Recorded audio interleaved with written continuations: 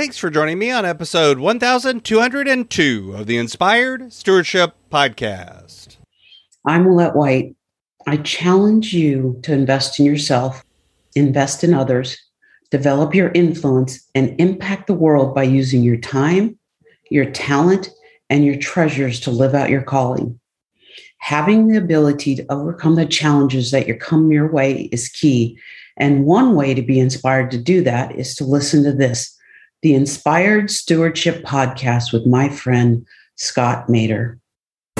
We were made for this work, and God's promise to that never fails. God will be with us throughout it. We all feel inadequate to do what God asks us to do, and quite frankly, that's normal because if it's a big calling that God has called you to do, it's probably bigger than you.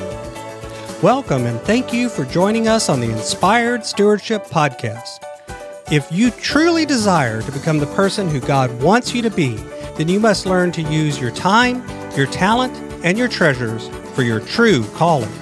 In the Inspired Stewardship Podcast, you will learn to invest in yourself, invest in others, and develop your influence so that you can impact the world. In today's Spiritual Foundation episode about investing in others, I talk with you about Jeremiah chapter 1, verses 4 through 10. I share with you what a prophet is and why prophecy is a hard ministry. But I also talk about 3 mindsets that can help you recognize your call to your ministry. Jeremiah chapter 1, verses 4 through 10 says, "Now the word of the Lord came to me, saying, Before I formed you in the womb, I knew you, and before you were born, I consecrated you. I appointed you to a prophet to the nations. Then I said, Ah, Lord God, truly I do not know how to speak, for I am only a boy.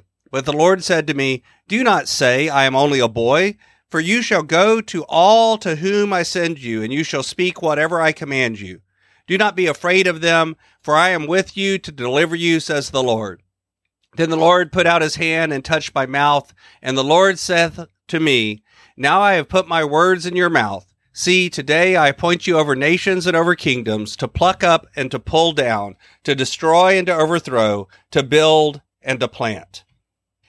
I think a lot of times when we're being called to things that God wants us to do, we have this same experience that this passage outlines, the I am only a boy, or I am only a whatever, fill in the blank. I can't do this. It's bigger than what I'm capable of. This thing that you are calling me to is bigger than I can do. And fear and intimidation are difficult things to overcome. And in this passage, we hear someone being appointed as a prophet. And prophets throughout history are people that have often been chased down, ganged up on, lied about, isolated, excluded, denounced, and often even killed. It's a job that I don't think I would sign up for willingly, but in this case, it's also a job that sometimes God calls us to do. The definition of a prophet is someone who speaks truth to power. Someone who looks at someone in a powerful position and says, let me speak the truth to you, even though that truth may cause me to be killed. It may cause me to be called out. It may cause me to be cast out. At the end of the day, most of us want to be included. We want to be normal. We want to be everyday kind of people in some sense.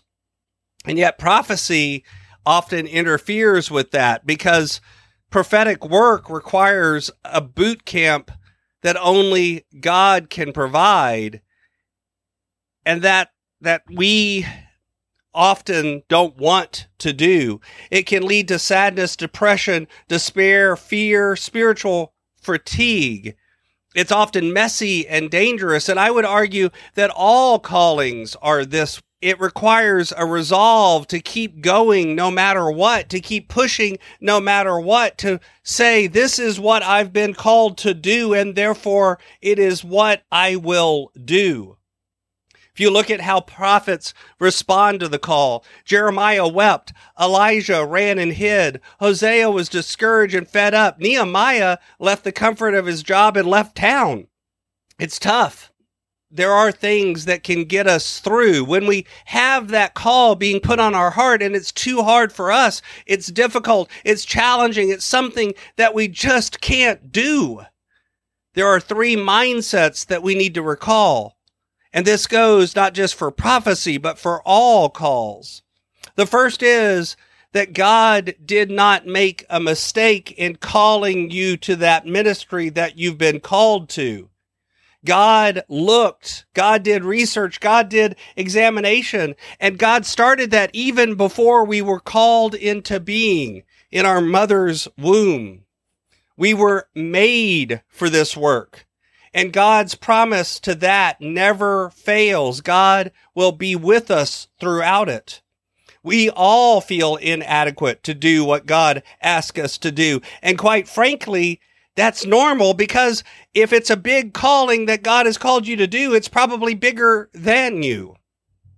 We all want to give God the list of reasons why we're not the right person for the job, but God will not give up on us. Second, God handles those who stand in the way of God's work being done.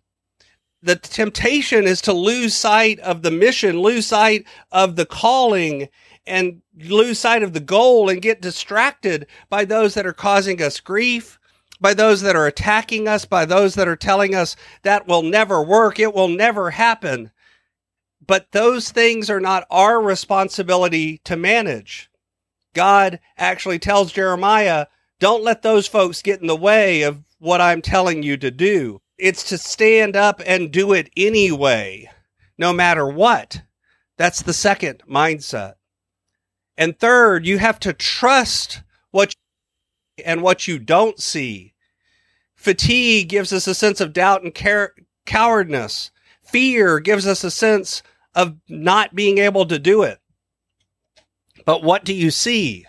What do you see is a question that we're asked all of the time. It requires that you trust what God is showing you, not the news, not media, not social media posts, not even our own bias. We don't look to what we think. We look to what God is showing us. With those 3 mindsets, we often can find a way to live out our calling even when it's terrifying and bigger than what we ever believed we could do. Thanks for listening. Thanks so much for listening to the Inspired Stewardship Podcast. As a subscriber and listener, we challenge you to not just sit back and passively listen, but act on what you've heard and find a way to live your calling. If you enjoyed this episode, do me a favor. Go over to facebook.com/inspired stewardship and like our Facebook page and mark it that you'd like to get notifications from us so that we can connect with you on Facebook and make sure that we're serving you to the best of our abilities with time and tips there. Until next time, invest your time, your talent, and your treasures. Develop your influence and impact the world.